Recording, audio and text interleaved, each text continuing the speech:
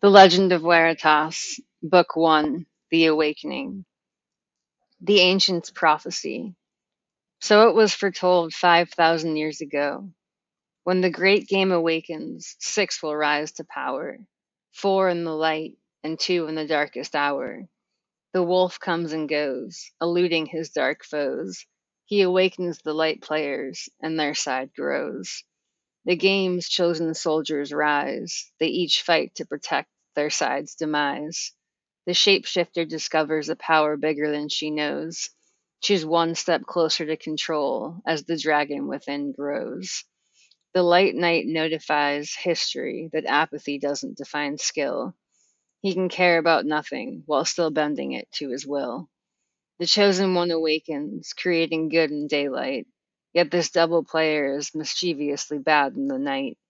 With each calendar rotation, a new player joins the game, bound to fight to the death until the souls of all mankind are claimed. The Introduction. The people of the Kingdom of Veritas have passed down a mysterious legend of a great game of power for nearly their entire history. The game was once regarded as a prophecy that all people and creatures from every race feared. But as the wheel of time turned and generation after generation passed down the tale, fear was forgotten, in fact, faded into myth and legend.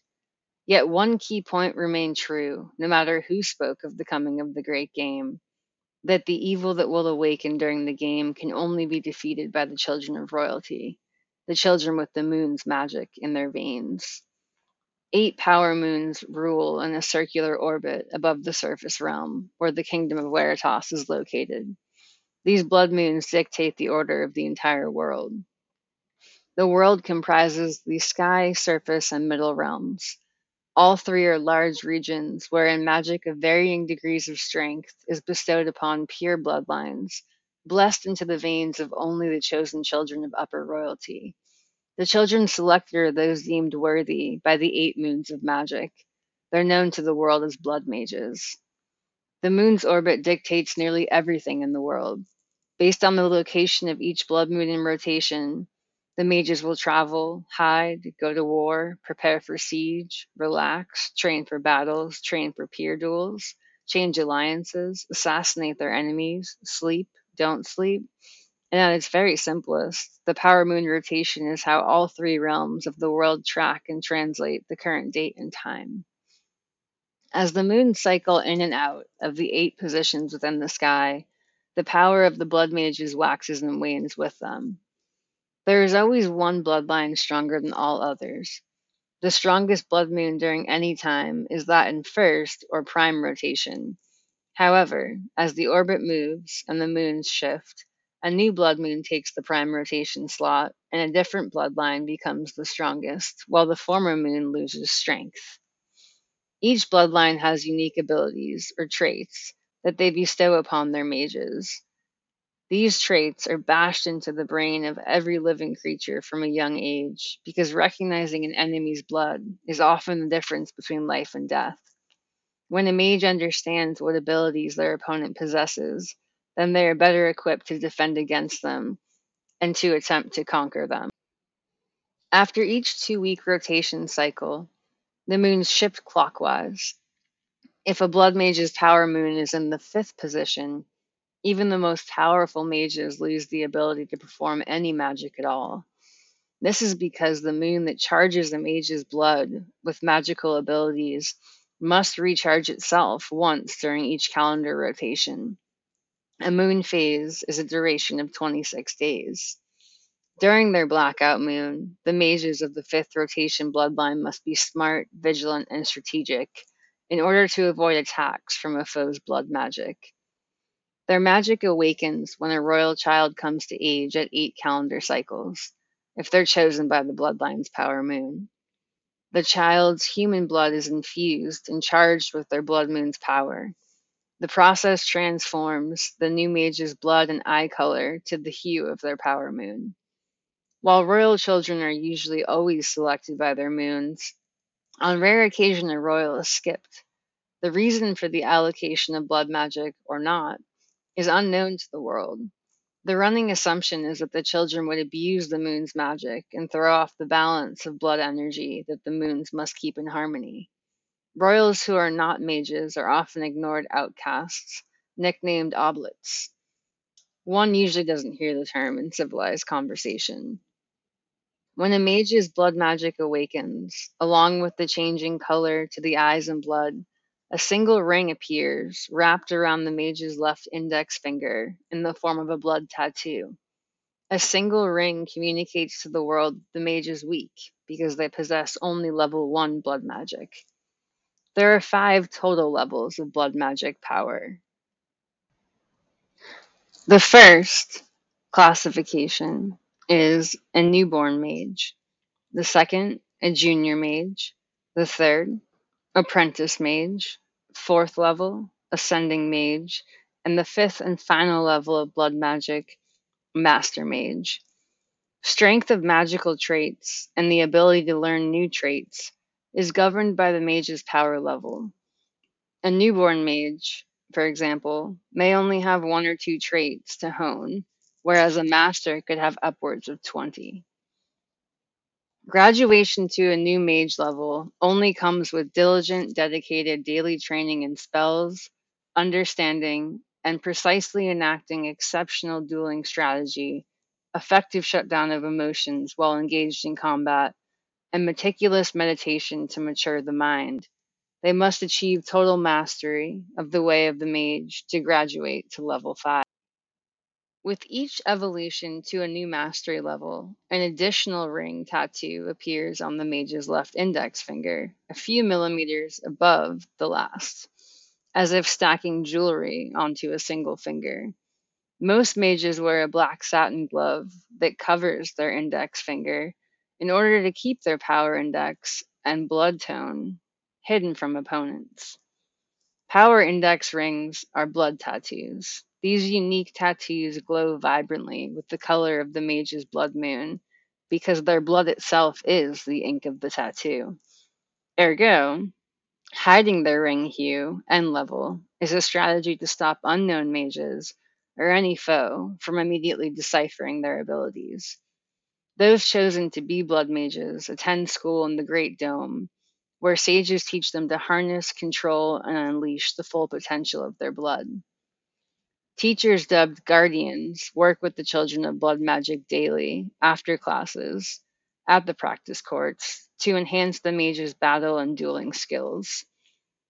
This is where the royals learn how to defend and attack each of the other 7 bloodlines' traits. They practice and duel against each other daily to level up their blood magic ring level and to hopefully attain master mage status. Blood magic, as mentioned above, is not exclusively for children of royalty, but blood mages are the most common of the 4 types of magic casters. In addition to blood mages, there are also light workers, shapeshifters, and the servants of the dark magic spirit, also known as the DMS. All 4 of these types are chosen by and draw their power from the moons, but the specific magic abilities that are designated to each bloodline are only applicable to their royal children. The light workers, shapeshifters, and servants of the dark have abilities specifically allocated for them by the moons. Light workers receive light magic from the dragon moon. Shapeshifters receive morph magic from the owl moon, and servants of the DMS receive black magic from the lyre moon. None of these magics are considered blood magic, but rather are referred to as moon-drawn magic. Light workers are servants of light magic, chosen by the Ambi Dragon Moon to join the Light Order.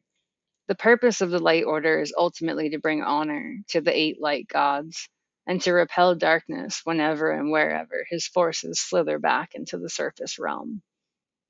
Those who are chosen to join the Light Order are selected for the purity of their hearts, their resilience in the face of darkness, and the strength of their integrity and conviction. The Order are the selfless, restless peacekeepers of the Kingdom of Veritas. Those chosen by the Light Order have blood magic that awakens in their veins at the age of 11. On rare occasions, a blood mage is called to join the Order, and they then may draw power from multiple moons at once. They must use multiple moons in order to learn the light magic required to fulfill the duties of the order. Lightworkers are easy to spot because their glowing white blood shows through their blood tattoos in the form of written scripts that appear on their right arms when their magic awakens. Every lightworker has unique tattoos on their right arm, and these are specific to their future needs and abilities. All of the scripts incapacitate evil with direct skin contact or when whispered to the Ambi moon by the lightworker. As natural targets for the forces of darkness, these scripts are meant to protect the lightworkers in times of great need. Lightworkers do not have blood ring tattoos to assign a level, but they do have unique predisposed designations that emerge during their training. Lightworkers serve the order in a general fashion, completing whatever task is required of them from the Light Priestess. They serve all stations and positions of the order. During times of war, they are out on the front lines. The second type of the Light Order are Light Messengers. They encode and send encrypted messages to other light towers across the kingdom. They receive and decode incoming messages and sometimes teleport to deliver critical messages in person. The third type in the order are light knights. They hone and manipulate light in order to weaponize it and to shield with it. Light knights are the true heroes and warriors of the kingdom. Each knight fashions their own kind of weapon from concentrated light after they reach level 4 mastery, always a weapon well suited to their personality. The fourth designation are light healers. They use concentrated light energy to heal even the nastiest wound that blood magic can create. These healers are indispensable to the kingdom and are dispatched as needed, teleporting to the side of injured citizens to save them from mortal wounds, or to simply patch small wounds or fix breaks in bones. The fifth designation of the order are light trainers, and they do exactly what it sounds like they do. They train all new members of the order until they have a designation as as a general worker, a knight, a healer, a trainer, or a lead. A head trainer leads each designation, aside from the leads, and they further train the light workers in their specialty until their official graduation. Most in the order revere and respect their trainers as if they were family, because for many years they are a form of family. And finally, light leads are the intellectual strategists and protectors of the order. The light priestess is the chief among them, and she is the supreme leader and decision maker for the order. The leads act as advisors to the priestess and attend council sessions with the light priestess to aid and inform her decisions. Shapeshifters are also possessors of blood magic. Shapeshifters are unique because they're the only non royals ever selected by the moons. They're the rarest kind of blood magic user. Usually, only 2 to 3 shapeshifters are born each generation, and the dragon shapeshifter is only born every 10 to 12 generations. Shapeshifters are not trained, but instead remain hidden from society to hone their skills in secret, if they ever discover their skills at all, because shapeshifters are only awoken in time of need. They train in secret so that their realms and territories can use them as covert weapons. There are only 4 types of shapeshifters commonly known to the world: dragon phasers, owl phasers, sirens, and the shadow wolf. The last kind of blood magic user are the servants of darkness. The servants chosen for their narcissism and black hearts are awoken at random ages when they're deemed ready by the king of the territory of darkness to serve in his army of the damned. There is much that is unknown about the extent of the power of darkness's ill crafted blood mages, but one thing is known for certain: they all serve darkness without hesitation or question, and this is because their minds are all poisoned by darkness's greatest weapon, the demon herb, only known through rumor and folklore as ukai. The 8 blood moons, in order of calendar rotation, are 1. The glowing golden Ambi dragon moon that governs the Eku Ambi bloodline, as well as the Lightworkers and the gods of light. The Eku Ambi bloodline has only one known survivor after the 5128 massacre. The Eku Ambis revolted against the capital's government during the Amani Crane moon, while the Amaris were powerless. During the next moon, the Duos Empress, Erika Amari, brought retribution and justice to Akuin that was swift and terrible. Today, the empty territory is known only as the Dead Empire of Akuin. The Ambi Dragon Moon is also special because it is the blood moon of the army of the Will of Light, the 8 light gods who reside with their immortal stewards, the Council of the Will of Light, up in the territory of light.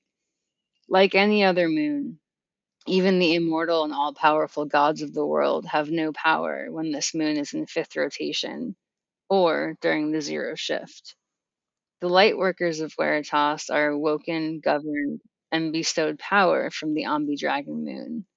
They are one of the only exceptions to the laws of royal blood magic because light workers are not always children of royalty and sometimes are not even highborns.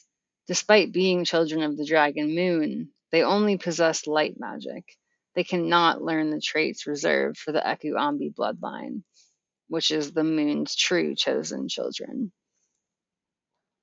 This moon's most infamous traits are telekinesis, defensive and protective abilities, ukai resistance, instinct magic, and light magic.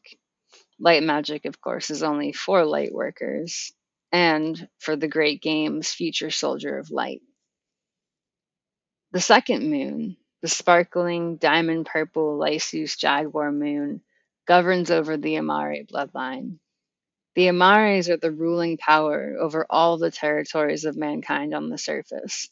They reside in their home territory of Weratan. Their empress, known as the Duos, is the leader and the single voice of authority over the entire kingdom of Veritas. All territories of man and magic upon the surface realm answer to the Amaris. The 2 Amari children attend school in the Great Dome with the rest of the royal and highborn castes. Their blood magic is the most powerful and feared of all bloodlines. The blood magic traits of the Jaguar Moon that are most infamous are elemental manipulation magic and regenerative healing ability. Third in the original rotation is the luminous forest green Crete Scorpion moon that governs the seers and the oracle, along with all ancient magic types.